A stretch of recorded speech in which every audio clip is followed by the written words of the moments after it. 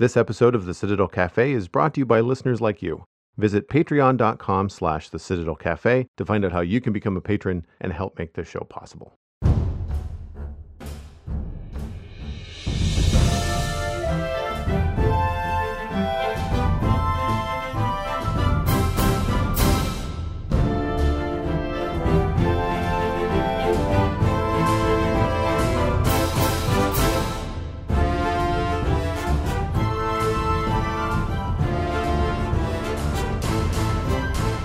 This is The Citadel Cafe, episode number 437 for Wednesday, March 30th, 2022.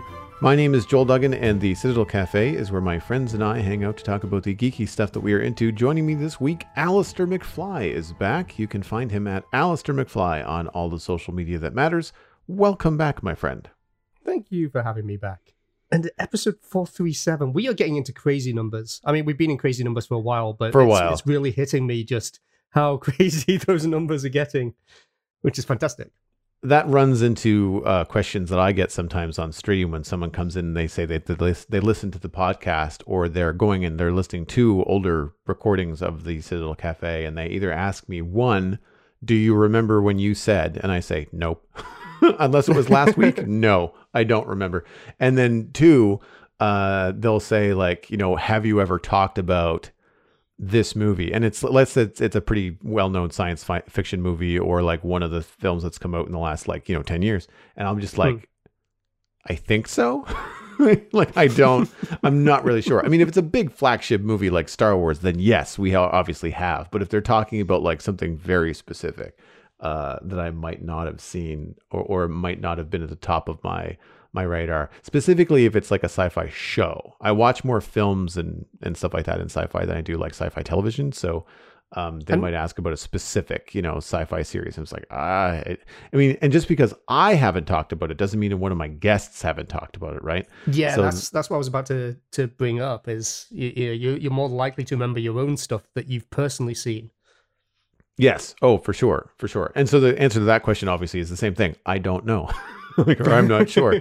The search function on thecitadelcafe.com is pretty good. I tend to tag all of the blog posts that have audio associated with them so that you can go and find the topics that you're looking for. You search for Captain America and you'll get episodes, more than likely Brockett and I talking about different Avengers films over the last 10 years. But at least it'll give you back some interesting results. At least get you started, right? Yeah, I was quite surprised when I added on my own website just a link to all the episodes that I've appeared in, and found it quite surprising that I could just go on to thecitadelcafe.com, type in my name, and boom, there's all the episodes. So you can even search by person, which is pretty neat. Yes, yeah, I tend to tag the guests, and do I have... Well, so the guest name would be in the episode description, like the little blurb. Yes. Joel and Alastair talk about Dune, which is what we're going to be talking about later today, folks. Just kind of FYI. Foreshadowing. So, yeah. I need one of those big space foghorn noises for that kind of like dramatic set the stage for later on in the episode. But yeah, so usually you can search for Dune, you could search for Joel and Alastair, you could search, don't search my name because it'll just give you all of them. But if you search for guests that you're looking forward to hearing, or someone that has the same sort of like interests that you do as a listener, then you can seek that kind of stuff out, which is cool. Just before we started chatting, we were live on the show. You and I were going back and forth a little bit about some new podcasting and streaming gear, and you've picked up some. I have.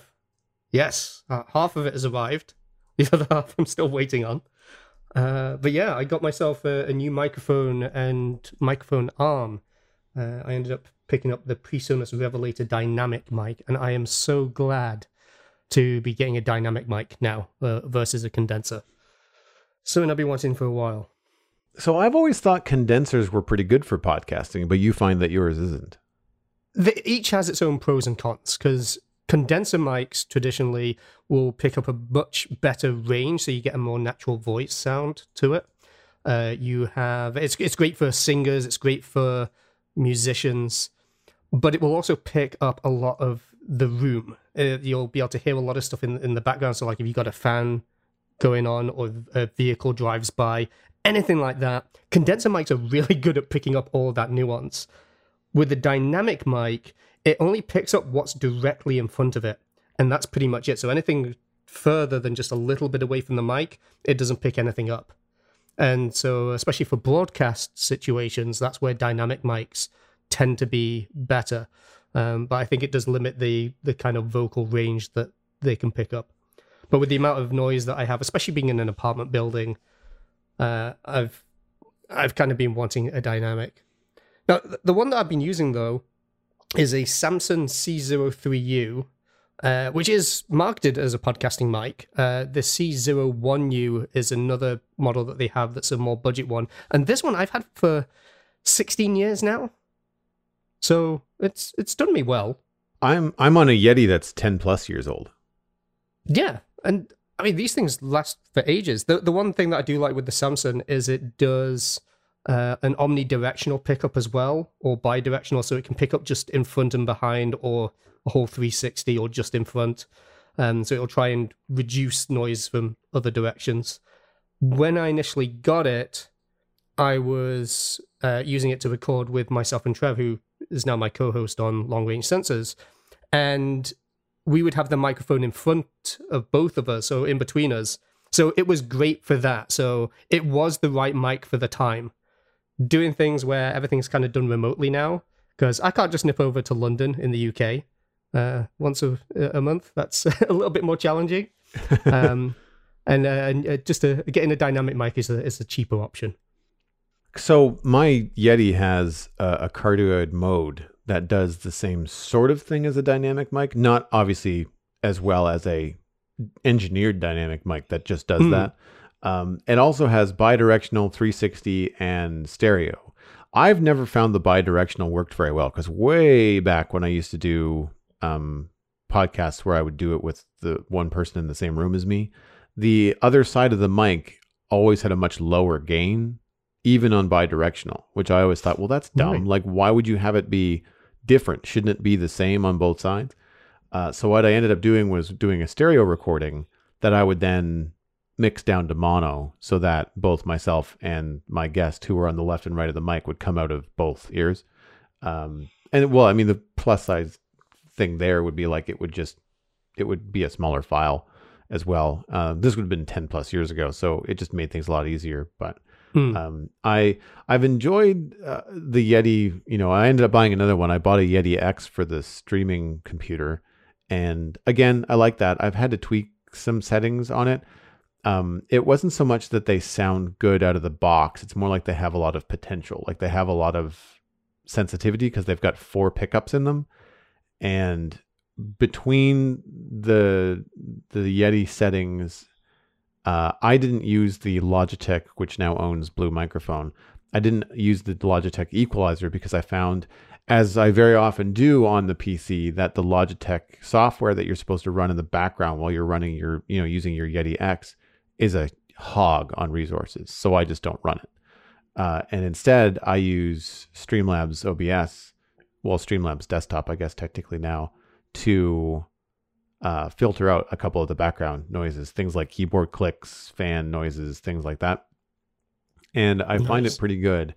I do find that it picks up a lot of plosives, even though I've got pop filters on both mics. I find that the Yetis are pretty sensitive to that, which is weird because I know that Yetis are often used for singing. Like people that are musicians will use Yetis all the time. And it's just like, I don't understand why they'd be so sensitive to that kind of stuff. But the other thing that I find with the Yeti is that, to your point about them picking up all the different things, it won't pick up a fan. Like if I have a fan in the next room pointing in here to keep it cool, it won't hear that. But if a blue jay shows up in the backyard that's really high pitched, it'll get through 100%. It's not loud, but it certainly comes through where I'll hear a bus going by and think, oh gosh, that's loud. And you won't hear it at all on the recording, right? But the blue jay absolutely will. Unexpected guest. Surprise guest. Exactly. Canadian, at least, at the very least, right? Yeah.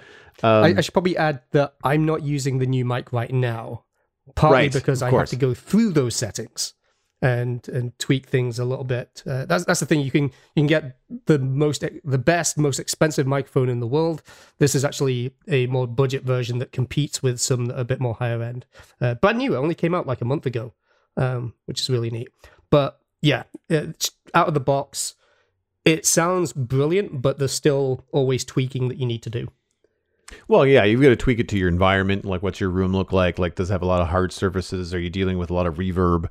Tweaking it to your voice and all that kind of stuff. I agree.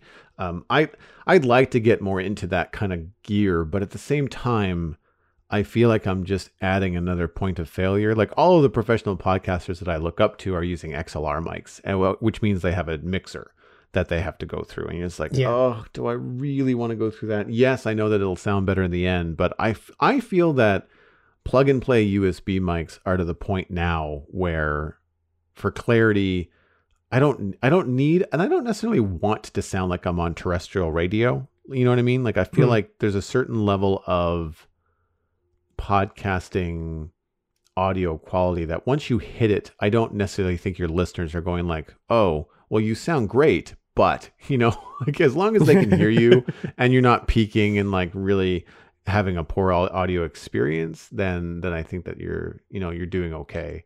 I'd much rather, put time into content than into new gear. But well, to your thing on XLR, like, I was looking at an XLR, and for those who aren't aware, it's basically just the traditional type of microphone connection. It's a very sort of large, thick, round cable connector versus something just plug and play like USB. Now, PreSonus, who make this microphone, they have one of the audio interfaces that they make for their XLR mics, and they've actually effectively built that into this one. So it's actually built in, so the microphone is handling all of that itself before you go into USB, and then they just have an app that lets you configure that. And so my computer's not doing any resources. The mic is basically handling all of that itself, which is pretty neat. And so I've been playing around, and one of the things that I found most interesting about it is that it has a few effects built in, including a ring modulator. And a ring modulator basically chops up the sound of the audio, and that's how they produce the noise of the Dalek on Doctor Who, and also the Cybermen as well. They kind of tweak that around. So I've been having a lot of fun playing around, and I know that you know this because I sent you an audio recording of one of my early tests. Still a lot of tweaking to do, but I can make myself sound like a Dalek at the push of a button, which I'm going to have a lot of fun with. For sure. I like the look of the new mic. It doesn't look like it's super big either. Oh, no. It's a really good size. I love this. It comes with a little stand, which takes up no room at all. And that will be quite useful if I end up doing live streams of me repairing Game Boys, which is something I'm not committed to yet, but I am considering streaming that on Twitch, and the stand it comes with will certainly help with that. There's also a mic arm that I've ordered. That's the bit that I'm still waiting on. It's by a company called Ava Media, and again, this only came out about a month ago. And it's a really innovative streamer arm, because a lot of them will be pretty high up. You get ones that will go over a monitor. You've got ones which are a low one, which could go under a monitor. This one does all of those things. It is basically like an all-in-one, and you can use it not just for a microphone, you can use it for a camera or a phone. So I could even set that up for my camera as well. So there's going to be a lot of versatility there. But where it's really useful is that my desk is terrible. I love my desk. It is a big desk. It's wide. It's deep. But there's not really anywhere for a mic arm to actually mount to other than the very back of the desk, because there's no sort of overhangs, no kind of lips to the edge of it. And the problem with most mic arms is that the stand goes backwards before it comes forwards, just because of the way it has to support itself. So the only way for me to fit a traditional mic arm would be to pull my desk out to the point that I just wouldn't have any room at all. And so I was looking for, like, there must be something that I can get that just clamps on and just, can bend around and move around and stuff. And this does that perfectly. So didn't exist at the time I was looking for it, but I was like, that must be something. And these guys have come up with the exact thing that I was wanting. So I was very happy to see that was there. And some great reviews on it as well. So as soon as that comes, then I'll be able to get set up properly and use that for my podcasting and streaming. Nice. I have arms from Newar, I think is the brand name, just NEEWAR on Amazon, and they're cheap. Like it's basically like a Luxart lamp arm, but instead of a light bulb on the end of it, it's essentially a spot that you can thread a microphone. They're made specifically to work with things like the Yeti and other small USB mics, so they don't hold a lot of weight. Your mic weight will determine whether or not the arm can handle it. But what I like about them is that you can tighten the screws. They've got little hand tightened plastic knobs. So once you've got it in a position that you like, you can tighten it up and it's not going to go anywhere, which is great. They are, however, something that will pick up desk vibrations and send it up the boom. I had to add a shock mount to my Yeti X on the gaming rig because, of course, more active keyboard stuff happening on a PC with a gaming keyboard. The vibrations were going up the microphone, and it's still I got a cheap. I don't remember the brand of the shock mount, but it works, but it didn't work well enough. And so I had to also adjust some things with the, I can't remember what kind of low frequency thing I had to put on it, but there's a filter I had to add into Streamlabs desktop in order to handle it. But I noticed, I don't remember what stream it was, but I did end up adjusting the mic. And because they've got springs in them, they're not like a silent tension arm. You'll hear the springs adjust on stream once in a while if I move it or if I bang it by accident. I've done it on this show before. I tend to try to find them and cut them out because I'll write down when they happen. But I've definitely been talking with my hands excitedly about something, and then all of a sudden you hear whang because I hit the spring or I nicked it or something. The thing for me was when I switched from earphones to headphones and I moved the position of it because, like I said, trouble mounting it to my desk. I actually have it mounted to my bedside table and it is coming over my shoulder from behind me. And so I'd moved it to there, and then I got new headphones as well. They were over ears rather than just in ears. And every time I would turn around, I'd accidentally knock it with the side of my headphones. It's like, that's going to annoy people on stream. And makes quite a loud clattering noise. But the Luxo lamp description is pretty accurate for what it is. I saw the ones that you had when I came over to visit the other night, and they're just slightly smaller versions of the one that I have at the moment. Yeah, I like them because they're small. I do have to attach them to the front of the desks, but I have 6 foot long tables for desks, so I can attach it off to my left or right. What I like about them is that when I'm done, I can kind of fold them up out of the way and go back to using the computer with everything right in front of me, and it doesn't affect my workflow. So I do enjoy that. It's a little bit in the way sometimes on the gaming rig because of where I have the iPad for running my streams, but hopefully that's going to change because the other piece of gear that I'm looking at picking up is a Stream Deck from Elgato. And these are pretty common boards that you'll see a lot of streamers use. And I've been using the iPad to do things like switch scenes and, go to be right back screens and start and stop advertisements, stuff like that. And that's fine. I'm underusing the iPad because of how the iPad is set up to do that. I tend not to move the iPad and use it for anything else. So which I should. The iPad should be living in the living room, perhaps, maybe not on my gaming studio setup. If only they were portable. Right? Joel, if only they were portable. If only you could pick it up and move it around, right? I mean, you'd think that I would do that. They're designed to use with one hand. Yeah. The problem is if I start to do stuff and move it around, then I have to sign back into Twitch whenever I go to stream. It adds just another thing for me to do. Anyway, point being that the Stream Deck is it's usually there are about 15 programmable LED buttons. You have one, I believe. I do. I love my Stream Deck. Yeah, and so I'm looking at doing some cool stuff. I want to try to get into video transitions for the stream. It's one part I think they're cool. The other part, I just kind of want to learn the skill set. I just want to learn how to do that and apply that. I'd like to, when eventually I want to branch out and play more games in Minecraft, I want to be able to quickly adjust, colors or things like that, so that I can have maybe not a stream setup that's geared so much towards a specific game, but maybe just something that's a little bit more of just like you're watching Joel's channel, like that kind of a feel.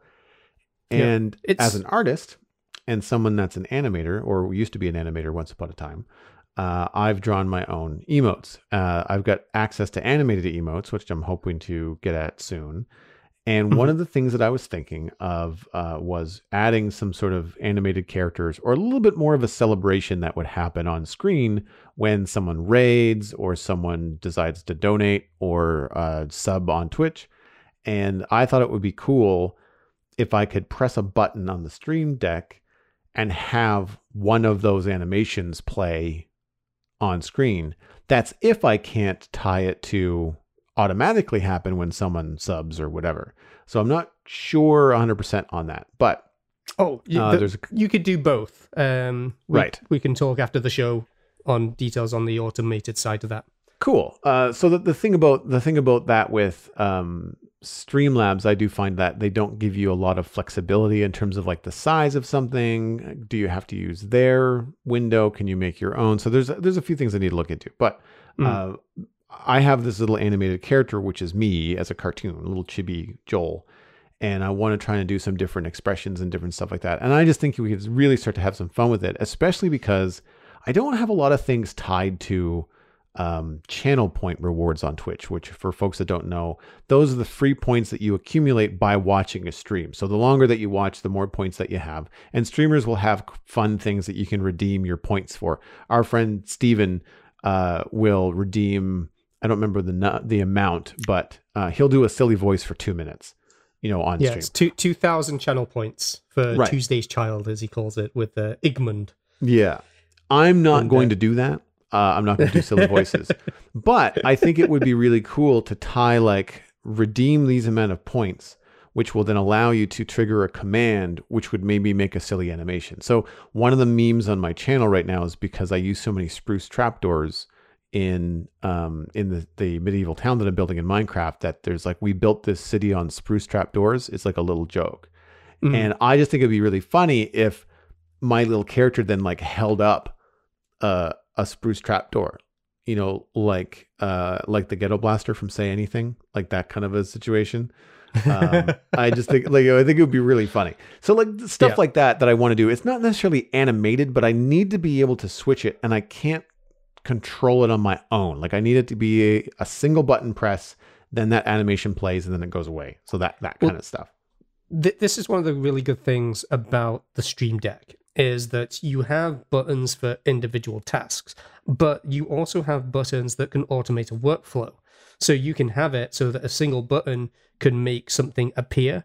You can add a delay and then have it to turn that object off again. So you can do all those kind of things quite easily. I have it where because I don't like having a camera on me, I use a Memoji from my phone. So I'm capturing from my phone, so you get a 3D animated version of my head. But what I found was that in Minecraft, you can be quite emotive by going into third-person mode and showing your Minecraft character. And it's a very different kind of conveying of emotion. But when you've got both heads on screen, it doesn't really work. So I have a button that will automatically take me into third-person mode and turn off the Memoji. And then when I go back into first person, I press it again, and it takes me back into first person and brings the Memoji back. So you can have it trigger all of these things. So it's pretty powerful with what you can do. How easy is it to reassign a button? If you decided that you want that in your top left and you're actually, I would prefer that to be 2 buttons down. Is it hard to transfer that from one button to the next? It is drag and drop. You just drag it over. If there's an existing button there, they just switch places. Nice. So that's the nice thing about coming to these after this is the Stream Deck 2 or 3 or whatever version they're on. They've obviously ironed out a lot of the kinks. Yeah. The one criticism I have is that the second you click off the window and it disappears, you have to go back to the menu bar to bring it back again.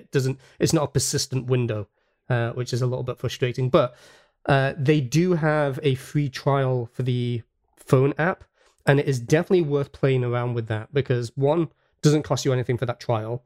You can use it to set everything up. And then if you decide, actually, this works really cool, and I want to buy the physical one, then all you do is you select a drop down just to say which device that setup that you've made goes to. So you just select from the drop down instead of your phone, you just select the Stream Deck. All the work you've already done is straight onto the Stream Deck. Nice. So you're not wasting time like setting things up on the phone and then going, oh, I'm going to have to set this all up again. So that was a really seamless transition when I moved over. And the only reason, because I used the app for about a year, the only reason I transitioned over was because I wanted to do the Memoji thing. So suddenly my phone was in use for something else. So, right. And I ran out of devices. You found the phone, it was easy to use as a physical device, as a Stream Deck like app thing? Like, yeah. It was easy. I must say, though, having the physical one, having the actual physical tactile buttons is a godsend. And a little bit like how on a physical keyboard, on the F and J keys, there's a little nub that's raised. Nice. So you can kind of feel, you have that in the middle button as well. So you can, even just by feeling, you can feel where the center is to kind of go from there. I've also found it really useful, not just for streaming, though. When I'm editing podcasts in Logic Pro, that is an app that I'm not that familiar with. There are so many keys where I would accidentally press the wrong button and suddenly my podcast is ruined, or a window has appeared or disappeared and I have no idea where to get it back. Things pop up and it's like, I don't even know what this is. It looks cool that Logic can do it. Doesn't apply to me. So I push my keyboard away and I use the Stream Deck exclusively as my keyboard, and the only things that are on there are just the shortcuts I use. And not only that, it means I don't even have to remember what the keyboard shortcuts are, of which there are tons in an app like that. Oh, yeah, of course. Single button and like a 3-key shortcut is just right there. So you can apply it to anything, and it will automatically switch to it based on the app that you have. So I have it set up so that the moment that Logic is in the foreground, it switches to that set. I switch to a different app, it will switch to that set as well. So it can be dynamic based on the actual app that you're in. So if you hate remembering keyboard shortcuts, or there's just too many and you know you're going to keep making mistakes all the time, it is brilliant just for simplifying what you're working with. Yeah, that could help, because I don't know a lot of Windows commands. And granted, I don't do very much production work on the gaming PC. It's mostly just streaming and gaming.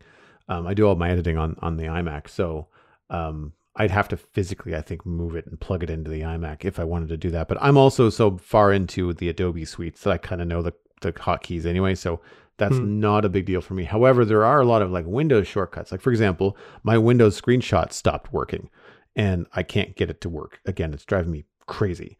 And so having something where I can say, look, open this app and take a screenshot, or switch me into screenshot mode by pressing a button on a Stream Deck. It's overkill I understand, for what the Stream Deck does. I'm really buying it for stream stuff, or at least that's what I'm thinking about doing it. I'm pretty sure I've talked myself into getting it during this podcast anyway. But yeah, it's really cool. The more that I learn about streaming and like where I want to take it, it's really interesting and fun, the different like skill sets and things that you can unlock. Like, I'm also looking at Adobe Character Animator, which is a new piece of software. Without getting into detail, because we got to move on, it was used to create the president cartoon that was on the Stephen Colbert Show. Right. But that's like a puppet thing. So like it uses your face like an emoji or a Mimoji to animate the face. But if you want to make them happy, sad, or move their arms to a different position, you have to touch a button on a keyboard, sort of like puppeting a Muppet, but it's digital. Right. And so I can't do that and stream at the same time. Like, my brain would explode.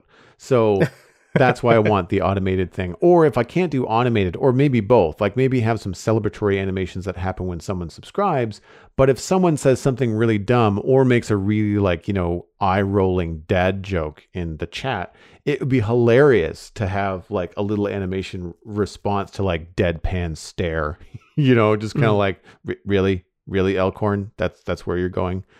Yes, I'm putting Elkhorn on blast right now for no good reason other than that's the first name that came to mind. But yeah, so that kind of stuff is fun. And I mean, just small plug, both Alastair and I stream on Twitch. It's Alastair McFly on Twitch, and it's Joel Duggan on Twitch for me. Both of us stream from the Citadel Minecraft server, but we both have really fun communities, and they're a good group of people, and it's funny. Like, I'll look over at chat sometimes and just crack up because of what's going on. So there's always some sort of strange meme or, Cosmic is giving one of us hell for something. So worth checking out, folks. The links are all on the citadelcafe.com for folks that are wondering. Which reminds me, I forgot to plug your podcast at the start of the show. Those links are also on the citadelcafe.com, or you can just go to longrangesensors.com and listen to the Star Trek Retrospective podcast. We have an email this week that I'm not going to read, which sounds weird, but I wanted to give Jordan P. a shout out for his email about books. The reason why we're not going to read it or get into it this week is because Alastair hasn't read anything in a while, and what I have read recently has not been sci-fi or fantasy. So we're going to wait until I've got either Brockett or Lou on the show, Jordan, to tackle your email, because they both read more often than I do. And so I think you'll get a better response and maybe even have some book recommendations from them. You could look up some search stuff on the website maybe, and see if we've talked about other books in the past, but that's just for in the meantime. Absolutely, we'll get to your email. We don't get very many here on the Citadel Cafe, so I'm happy to get them. I'm happy to file it and just say, save for Brockett or Lou. So that'll be sometime in April. We'll get to that. But thanks very much for sending it in. Very much appreciated. This week, we are going to talk about Dune, the one from 2021 that came out in November last year. And I finally had a chance to watch it. It was on HBO Max around Christmas time, I think, in the US, but it did not come to HBO here in Canada, which is exclusively on Crave or Bell Access here in Canada until March 18th. I watched it pretty much the day it came out. And I will just let people know that my entire review of this film is going to be tainted by the absolute garbage stream that Crave provided. It was choppy. It was 1080p, which means there's no reason for it to be choppy. The fact that this movie was in 1080p is just sacrilege, considering the amount of work that went into it and how it's supposed to be experienced. And the sound mix was also terrible. Now, I've heard that the sound mix was challenging even in the theaters, but on a home system, it was awful. I was constantly interrupting my flow of watching this movie to turn it up to hear what the hell was going on, and then turning it down for fear that my neighbors were going to want to murder me with a wooden spoon, because the bass and the reverb would just like shake my couch. I'm just like, well, I had to turn it up because the last conversation was a whisper for 5 minutes. And then they cut to like, oh, now we're outside with like this giant spaceship, and the space foghorn just rattles the windows. You're just like, good Lord. Like, it must have, you saw this in theaters, right? I did, yes. It must have shaken your colon. I felt it a little bit, yes. There was a little tingle. It was pretty loud. And yeah, I know what you're saying. Like the voices were really quiet, but then you have just this big booming noise coming from Hans Zimmer's score. And Vanity Fair actually did a really good interview with Hans Zimmer. And, to his credit, there is a lot of new techniques that he's using. That particular foghorn type sound, he said he wanted it to sound like a Tibetan war horn. He says he doesn't believe a Tibetan war horn exists, and I would likely assume that's the case. But interesting that's, just the kind of sound he was going for. And he said that when he approached it, he didn't want to approach it like a lot of sci-fi films where there's big orchestral scores. He wanted to attack it like he was a 13-year-old teenager again. So lots of drums, not quite the kind of orchestral sound that we're used to. But even with all these new techniques and some of the very interesting use of instruments and vocals all mixed in, really good video from Vanity Fair on YouTube on it, I still don't like it. That whomping boom noise from the Tibetan war horn is I found it too overpowering, and I think just used too much. And repetitive. Personally. Like yes, that's what, yeah, too much. Yeah. not used just for dramatic effect. I mean, sure, if there's a spaceship the size of a city, then sure, hit it. Why not? Like, it's sci-fi. I get it. It's big. It makes it sound big. But like, I've been in a desert. I've done lots of hiking in the desert. And the most profound thing about it is that you can't hear anything. There's no noise. Like, if it's windy, maybe, but like, you really can't hear anything because it's so quiet. There's no cars, there's no white noise, there's no planes, nothing. And not even water. Yeah, and there's scenes in Dune that you're just kind of like, what you want to feel is like space and silence. And instead you get this big wah, and you're just like, but where is that coming from? Like, so it sounds like a sound effect. It doesn't sound like a score. And I think that that's kind of where I do the line. I don't remember who did the score for Arrival, but it had a very similar approach, but it worked in that film. I thought it helped that film. Now there is some music in Dune that I thought was good. I can't remember exactly when, like at what point in the film. And I guess I should warn people now, we're going to get into some spoilers. But usually it's whenever Paul Atreides is having like a vision of Zendaya's character. And he's seeing this, pretty girl in the dunes of Arrakis. There's usually like some sort of, I don't want to say tribal, but there's a vocal piece to it. And it's the part that's in the trailer that kind of sells like the kind of it has a very Arabian sort of feel to it. Very, we'll say Middle Eastern just in general. And I like that. I thought that was good. But most of the time I was just feeling assaulted by the thing. And again, a lot of my dislike of the experience has to do with the streaming experience, not so much the film. I didn't love the film, but it didn't make me angry in the same way that the streaming and the sound did. Overall, I thought it was pretty slow. Like there's a couple of exciting moments, but most of the time it was pretty, like, even the conversations between characters were slow and whispered. You don't get a lot of heated exchanges. Every now and again there was something, but very, very little happened in that light. You get rewarded for your patience with these panoramic location shots and cool sci-fi ornithopter moments. But the bulk of the story is just whispered in hushed conversations between people that I was struggling to hear. Some things about that were cool. I really enjoyed the sign language that they used between Paul and his mom, Lady Jessica.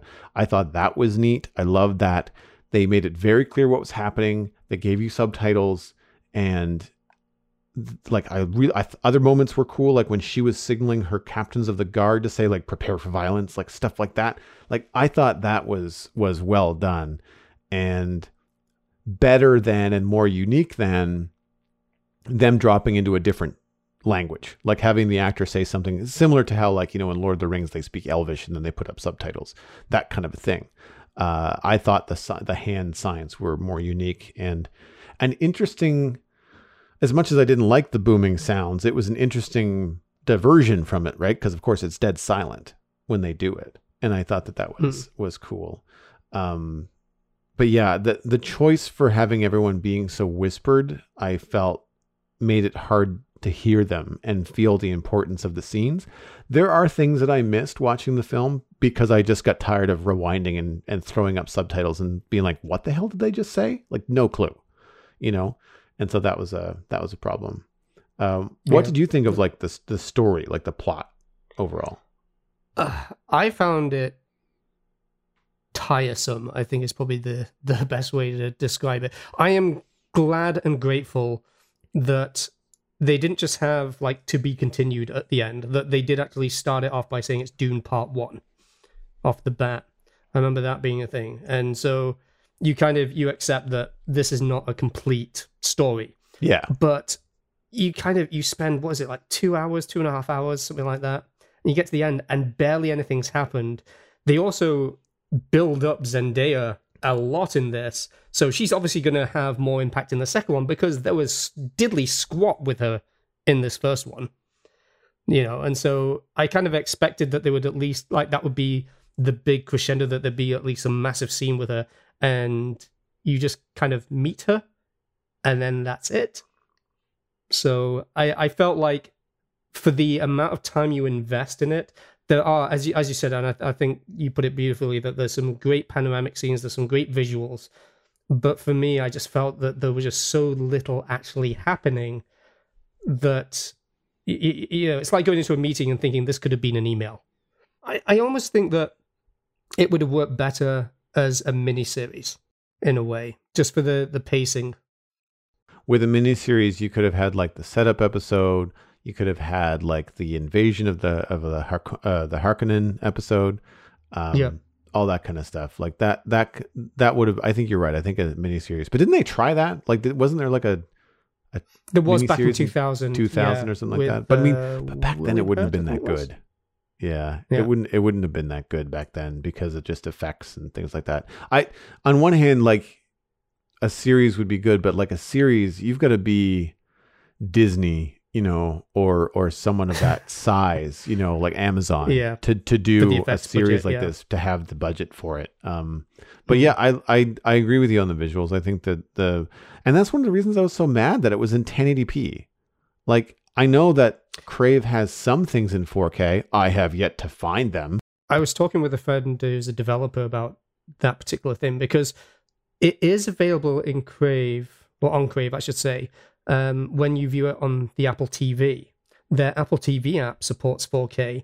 They do say that the Roku, which is what you're using, does support 4K for some content, but it seems to be some different content. The fact that it was choppy as well, my developer friend was saying that could be a bunch of issues. It could be that Crave just don't have a cache of the content on the local exchange, and so it's having to contend with other traffic on that backbone. It could be that it just wasn't getting a good connection, so it's falling back to a lower sample rate. So there's a lot of different stuff, but especially when Bell only caters for Canada, unlike somewhere like Disney Plus, for example, that's catering globally. And although Roku is, I think they've got a higher market share in Canada, just just because it is a cheaper service. Partly, one of the other things he was mentioning was that having a device that's aimed more at a lower budget market means that the priority may not be there for their development team and whatever development constraints that team may have. But it's also hard to justify that when you're kind of looking at something that costs $20 a month. Exactly. That is definitely a massive impact. There was even a Reddit thread I was seeing where somebody was saying the exact same thing as yourself, with how the quality is often poor. They're saying that it's rife with low bit rates, low resolution, stereo-only audio, frame judder, all of that kind of stuff. And it's when you're pairing it up with a price tag that's pretty high, it's harder to stomach, even if you can understand that there are likely technical or resource issues behind certain decisions there. And it's not a fun experience when it's a movie of this scale. No, and that's the thing. Like, you want to have a good home theater experience, and I know I can get it because I've watched things like Endgame on Disney Plus, right? Now, I know Disney Plus is much different and much larger than Roku and Crave, but like, we're talking about HBO here. Like, I feel like there should be something, and I know that there's just a lot of different factors that come down, but I think it's for me. I think that I feel like there should be a little bit more of an equilibrium across the streaming experience by now. And the fact that we don't have it, it just feels that there's other factors at play that are not in the best interests of the viewing experience, whether that be, bottom line, cheaper, make things cheaper. Like you said, the Roku's, Roku also has a lot of SKUs. Like, there's how many different types of TVs are there, right? That have a different version of Roku. Like, who knows, right? Plus, there's the standalone Roku boxes. Yeah, and when they're saying that they support 4K on Roku, we don't know if that's as a standard thing or if that's only select devices. And Crave's website doesn't go into any more detail on that. So it could be that just the particular Roku setup that you have isn't supporting the 4K stream. Which means that for you, the price of entry to get 4K isn't just that $20. It's getting an additional piece of hardware, whether that's another Roku device that's separate or an Apple TV or something else. Your price of entry suddenly goes up a lot more. So to get back into the meat of the film, I like Zendaya, but she's barely in it. I liked what I saw of her. She seems to be pretty on par with what I've seen of her in Spider-Man films, where she's basically kind of like matter of fact, kind of like tell it like it is, smart ass sort of comments and stuff. But all of the Fremen seem to be like that, so it's not necessarily like a typecast thing. But I liked it. I thought her presence was good. I don't want to judge Timothée Chalamet too harshly because I've not seen him in anything else, but I don't get the hype in Dune. He's pretty bland. That could be the character, that could be the direction, that could be his choice. I don't know. I don't necessarily lay it at his feet, but I'm definitely tired of these broody young male protagonist types that I just want to tell them to stand up and speak up. Like it doesn't suit the story at all. And it just makes it difficult to either identify with and or understand the character motivation when they have one emotion, like, which is brooding, the entire time. So I didn't really get all the hype, but again, I've not seen Chalamet in anything else. The one character that I was really invested in was Duncan Idaho. It's also the only time you see Paul Atreides light up is when Duncan Idaho, played by Jason Momoa, enters the scene. And you can tell that it's like a big brother, kind of like the fatherly figure that doesn't have the fatherly pressure. Because his father, played by not Jason Isaacs, Oscar Isaacs, he's the king of the Atreides, Lord Atreides. I think I remember what his title is. But there's a lot of pressure on Paul because he's essentially a prince. So dealing with Duncan, it's more of like a buddy situation. And Jason Momoa brings the same kind of Jason Momoa energy that you would expect he would bring to any film. And he's really good. He goes from being like badass to boisterous military to soft-spoken political, respecting culture. Like it's a really cool character for Jason Momoa, and I'm pissed that he's dead. So it's just like I don't have like the one thing that I was grabbing onto. It's not going to be in part 2 because he died helping Paul Atreides escape, and I just like, God, why? It's the same thing with Oscar Isaacs. Great actor, thought he was great in the role, but also died. And you're just kind of like, what? The trailer is nothing but the Star-Spangled Banner of like, come for the epic of Dune. And these people are only in it for the first 2 acts. Like, what? Or not even that. Because this is probably like act 1.5 for the film as a whole. Because it's part 1, right? Yeah. Other surprises were Stellan Skarsgård. I didn't realize he was in it. I thought he was great as Baron Vladimir Harkonnen. By the way, I grew up playing the Dune video game, and I've been mispronouncing Harkonnen as Harkonnen my entire life. So I'm trying to say it right on the podcast, and I'm pausing and correcting my brain every time I say it. So, and it makes sense when you see it spelled. You're like, oh yeah, no, I was totally pronouncing it wrong. I really enjoyed the way that they did the Baron, different than the 70s film, but different in a cool way. It was the one time in the film that I felt that the sound suited and amplified the scene. The bass rumble when his cybernetic spine would come on and lift him off the ground made him intimidating. Like it felt like it was vibrating inside of him. It had that like bone deep feel, and I was like, ugh, like he's gross anyway. But I thought it was great. I didn't even recognize him at first because he's got a lot of prosthetic makeup on to make him look like super fat and stuff. And that whole thing where he's kind of levitating is probably one of the biggest standout scenes for me. Yeah. I thought it was really, really well done. And he has some other really cool moments that just, they really do a good job of showing you that he is the boss applesauce for whatever reason. And people respect him, and he is just enjoying the wealth and gluttony of being on top of his people, right? And them being a very violent military kind of like, definitely, I'm not sure what you want to call it, like not totalitarian, but they're not nice people. They're essentially the bad guys. That unfortunately is kind of crossed with Dave Bautista as Glasu Ruban, and it's Dave Bautista / Drax. Like I can't. He doesn't really bring a lot to that role. Part of that could be the dialogue. It's a lot of like just straight military speak, and then a lot of yelling and screaming. And so like you just think Drax, like he doesn't really, and there's not a lot of makeup on him. He's such a distinct looking person that when he's bald, it doesn't matter what color he is. He just looks like Batista / Drax. Whereas I've seen him in like family comedies, not that I've watched the movie, but in trailers, I'm just like, oh wow, that's Batista with like hair and glasses. That's weird, you know. And I think he pulls off that look and looks very different in those films than he does in this. Anybody else for you stand out as like either a good role or a role that you're just like, I don't understand why they were cast that way?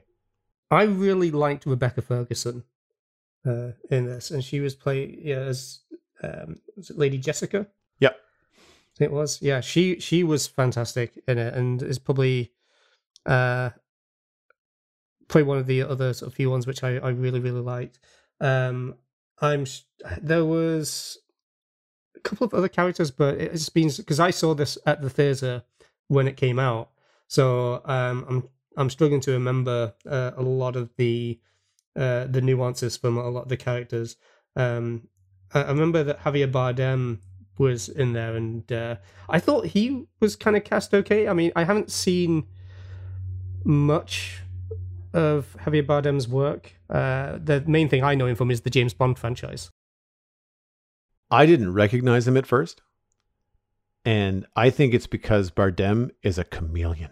Yeah, I think that's why I've probably seen him in more films than I realize.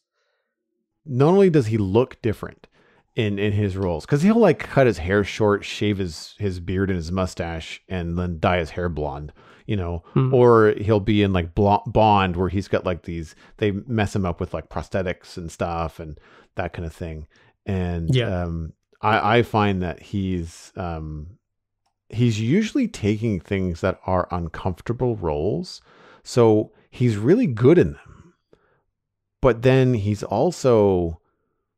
makes you uncomfortable to the point where you almost want to you want to look away.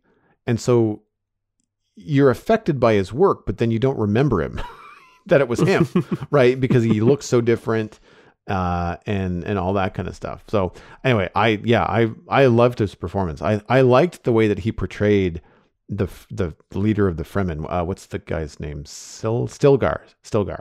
And he, I liked him the moment he walked in. Like he's the king of the Fremen. He's the leader, but like there's nothing regal about him. Like it's all about survival, and like you're just here to pilfer our land.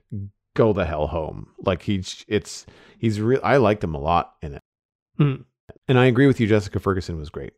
Whispering aside, I think that the battle that her character has, as you know, between the position that she has in House Atreides as Paul's mother, she's not the wife of Oscar Isaacs. She's they call her something, lady in waiting or something. I can't remember. She's not like the queen, but she's close.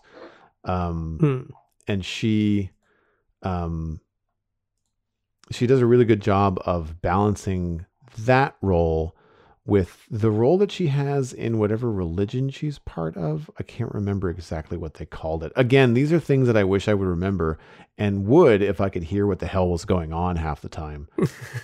So that to me was part of the problem. Duke, that's the title, Oscar Isaac. So she wasn't like the wife of the Duke. She was like the mistress or concubine, or I can't remember what someone called her something, but I couldn't figure out whether the title that they gave her was an insult, as if they were calling her the Duke's whore, or if they were saying, no, that's technically what she is. She's not a wife. She's a, lady in waiting or whatever.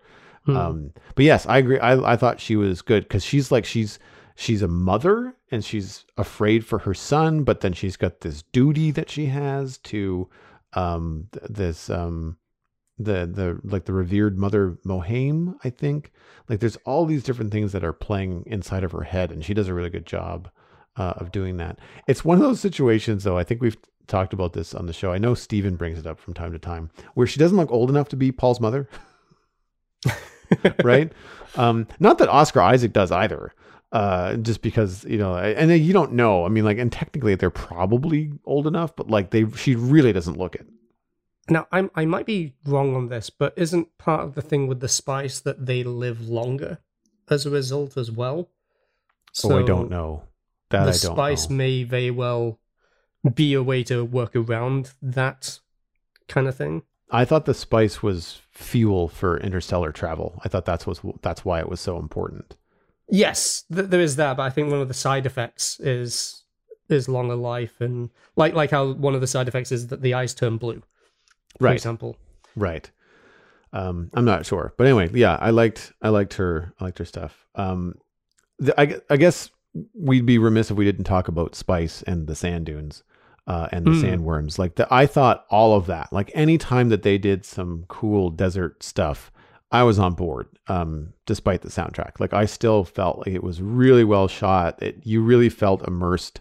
I'm so glad that I'm sure there was some green screen work, but like most of it that you had outside shots, I really felt like they were there. Like they were shooting a lot of it outside with real photography and stuff, principal photography. And you can feel the difference in the film. And I hope we get more of that instead of a lot of these green screen films. But yeah, I like that. I know that the sandworms are supposed to be fairly simplistic. They're just supposed to be humongous. I can't say that I was on board with the sandworm design. There was a little bit at the end when it confronted Paul, which was, to me, I was just like, is he alive just because the script says so? Like, I don't understand why he was spared. Because he doesn't do anything. If he tried to use the voice or if he did something and the worm listened to him, then sure. But there's absolutely no indication as to why the worm just didn't eat him. So the thing that I picked up on in that scene was they gave a close-up of the inside of the worm, and you could see all the different muscles, and it started to remind you of like the Sarlacc pit from Star Wars. And I thought, okay, I get to see a little bit more. But like up to that point, all you were seeing was basically like the sand would just fall down this giant hole and it would swallow everything. So it was so big that you didn't get any real detail, which I guess is, if that's part of the threat, sure, I get it. And they did a good job of like, showing the worm coming in the sand and the waves. And I liked how the sandworm would vibrate the sand and it would start to like filter down into its mouth, almost like quicksand, when it starts to vibrate and everything becomes, people sink up to their knees and they can't go anywhere. Like that kind of stuff I thought was cool. But the final look of the worm when you saw it is like, it just looks like a vacuum cleaner. Like it didn't really. Oh, I had worse than that. My friend that I went to the cinema with said that she had heard a different description for it before we went in, and that was that it looked like a giant butthole. So when it's there, stood right, with it's so true. With Paul Atreides just stood there staring at it. All I could think was, that's a giant butthole. That's all I thought.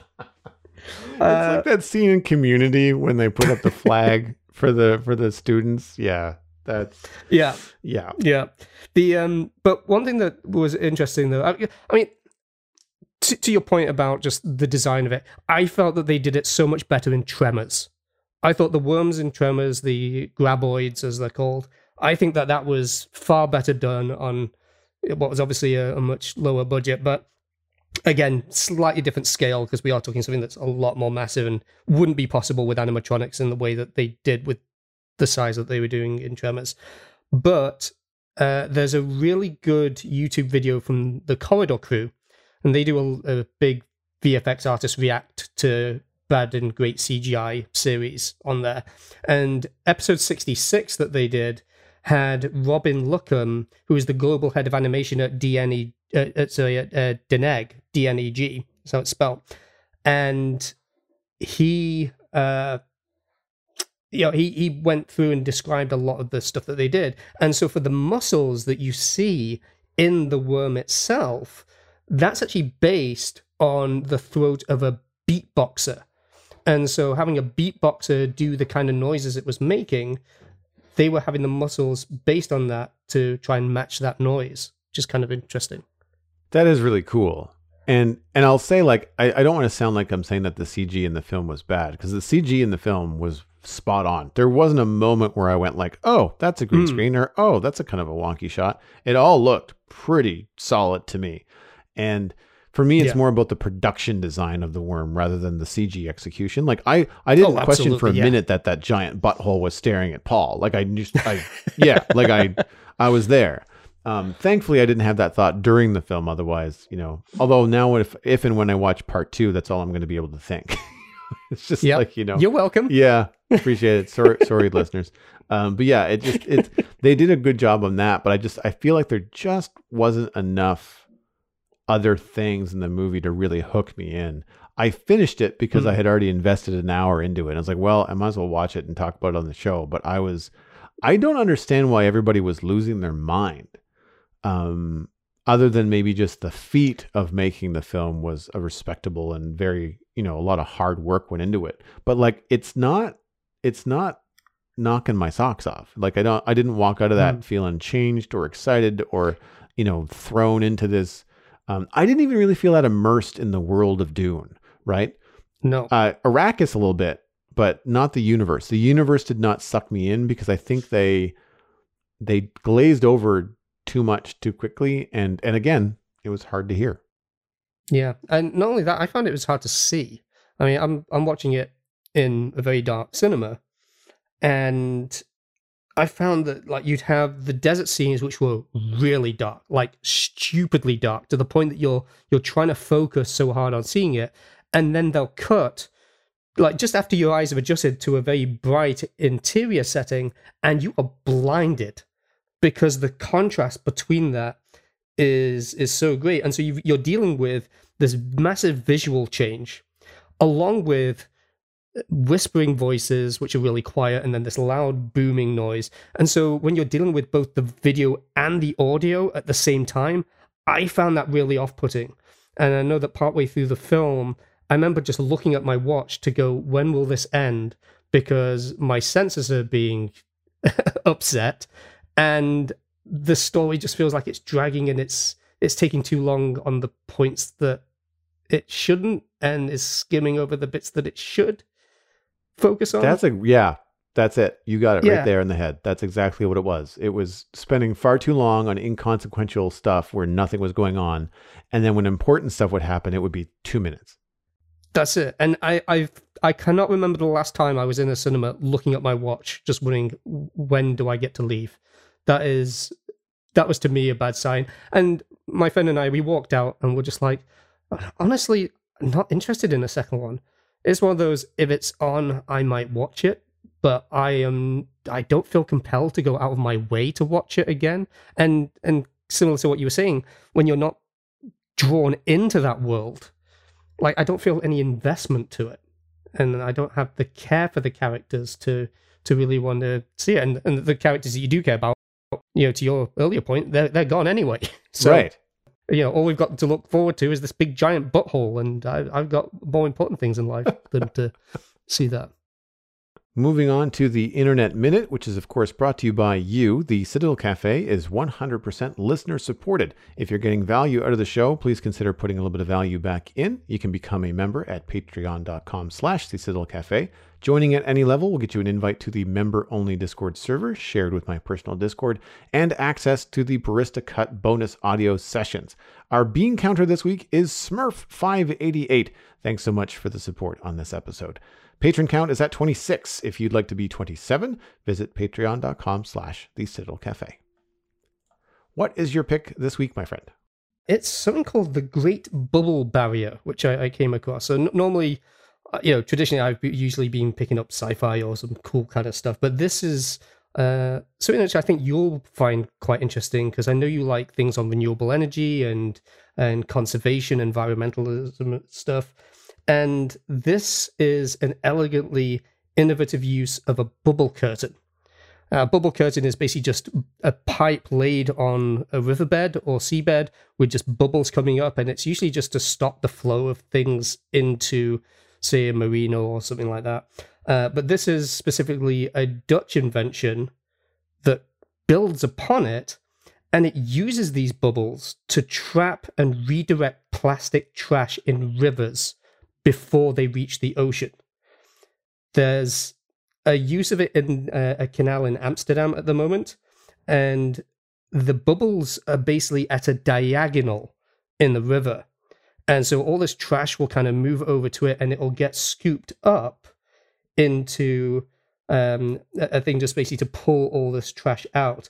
And they found that in the test, they've managed to catch 86% of the trash in the river. And what makes this even better is that it doesn't disturb boats, so they can still pass through. Fish and wildlife are unaffected. They have no problem getting through it either. And because we've got bubbles in water, it's also helping oxygenate the water, which prevents toxic algae growth. So having all these benefits, including it even absorbs the sound from boats, which limits disturbance for fish. There's so many positives to it.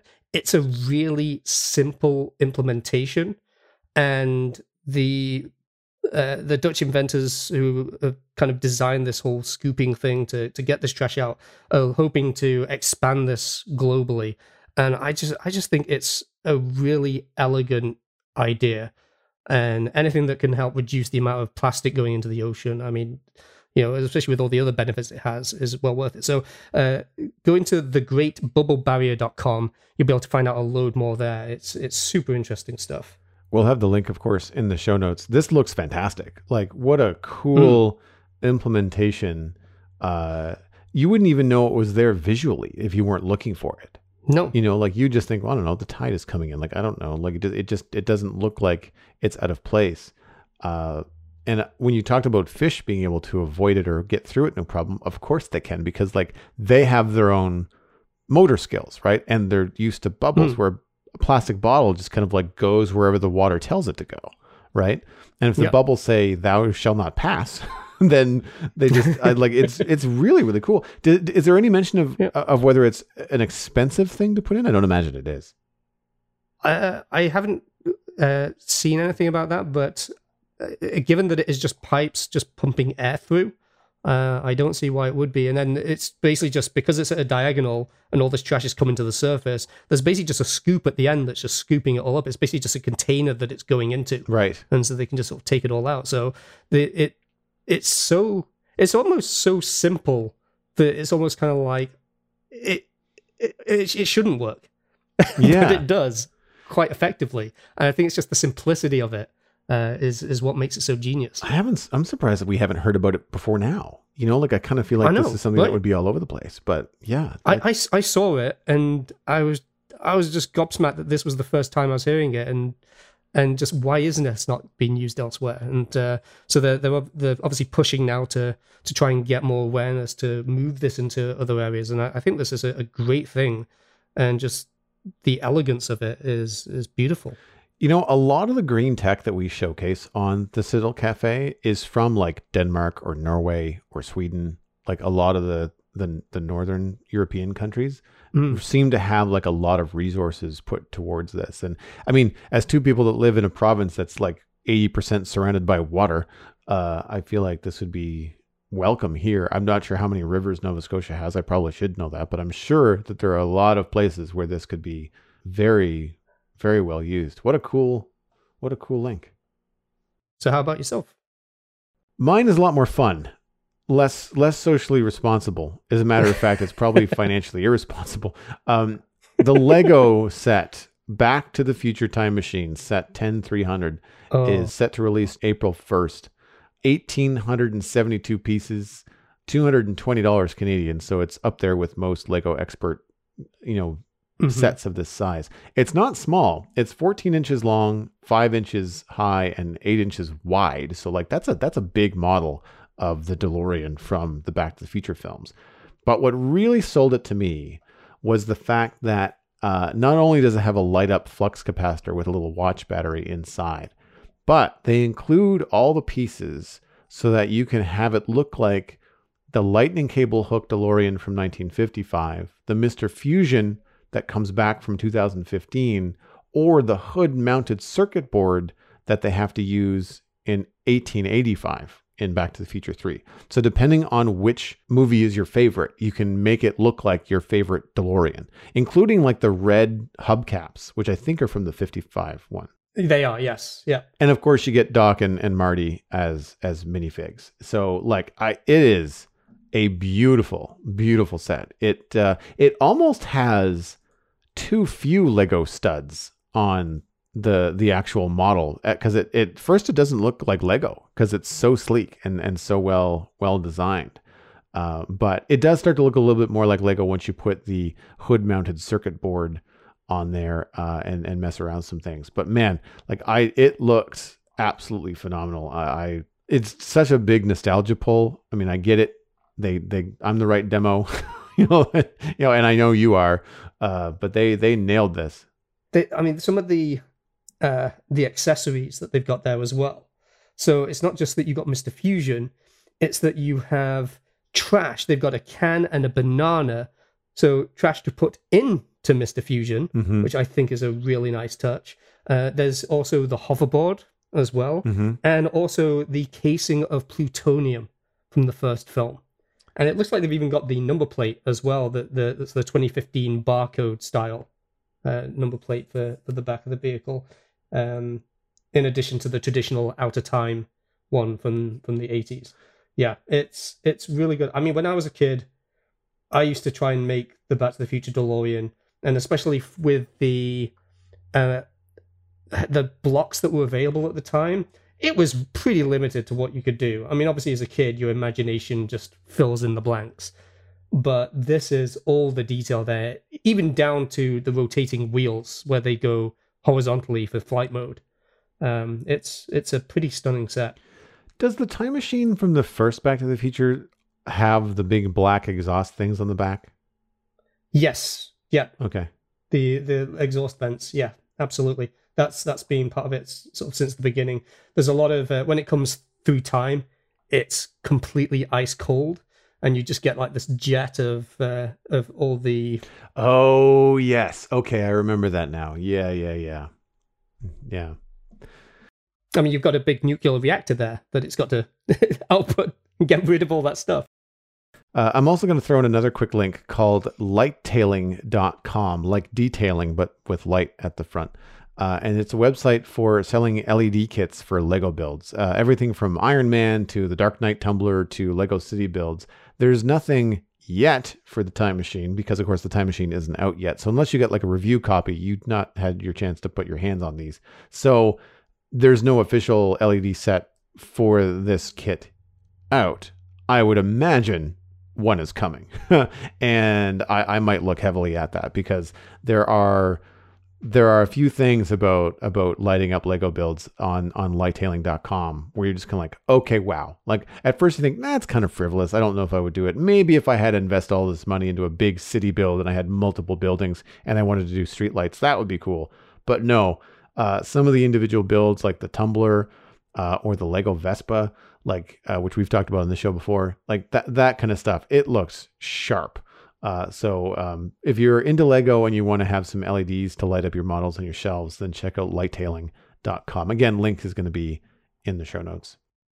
I do have a question, and that is, have Lego stopped doing lighting? Because I remember when I was growing up that they did actually bring out a lighting kit for stuff so that you could kind of implement these. And now that I'm seeing this and I'm seeing some of the pictures of some of the cityscapes, I remember a friend of mine who had even more than I did, and he managed to do a really nice lit up city build. And the more I think about it, the more I think I've not seen that in a very, very long time. So is it something that Lego abandoned? I don't think they do, or if they do, it's probably branded, and at which point it's going to be twice as expensive. And now with LEDs being so cheap and so accessible, and people having like home tinker kits and stuff, I think most people just kind of go to third party, for that kind of stuff. So they're like, rather than investing in that themselves, they just leave it to another company to fill in those blanks. Exactly. Which is cool, because I think it creates a sense. healthy ecosystem around Lego, and I think some people might even buy a Lego set after they see what it looks like lit up. I think it might be an opportunity there too. But it's almost like using shaders in Minecraft, really. Yeah, no, exactly. It has that kind of effect. But yeah, it's super, super cool. I'm really looking forward to when this is out. That wraps up this episode of The Citadel Cafe. You can get more information about the show and links to some of the things that we talked about at thecitadelcafe.com. Music for the show was composed by Kevin MacLeod, and you can email us at thecitadelcafe@gmail.com. Subscribe for free on iTunes, Google Podcasts, Stitcher, and Spotify. Word of mouth is the easiest way to support the show. Just tell a friend about the Citadel Cafe and where they can go to listen to it. My name is Joel Duggan. You can find everything I am doing online, including my illustration and design portfolio, at joelduggan.com. You can check out my other podcast about Minecraft at thespawnchunks.com. Brand new snapshot came out this week. We got to talk about all kinds of stuff. You can follow me at Joel Duggan on social media, and I'll point you towards twitch.tv/Joel Duggan, where I am streaming Friday, Saturday, and Sunday at 1 o'clock Atlantic. That's UTC minus 3 hours. Alastair, where can people find you online? Find out everything about me over at alastairmcfly.com. And if you like Star Trek, you might even enjoy my Star Trek retrospective podcast, which you can find at longrangesensors.com. You've been listening to The Citadel Cafe, where we are fast, easy, and cheap, but you can only pick two.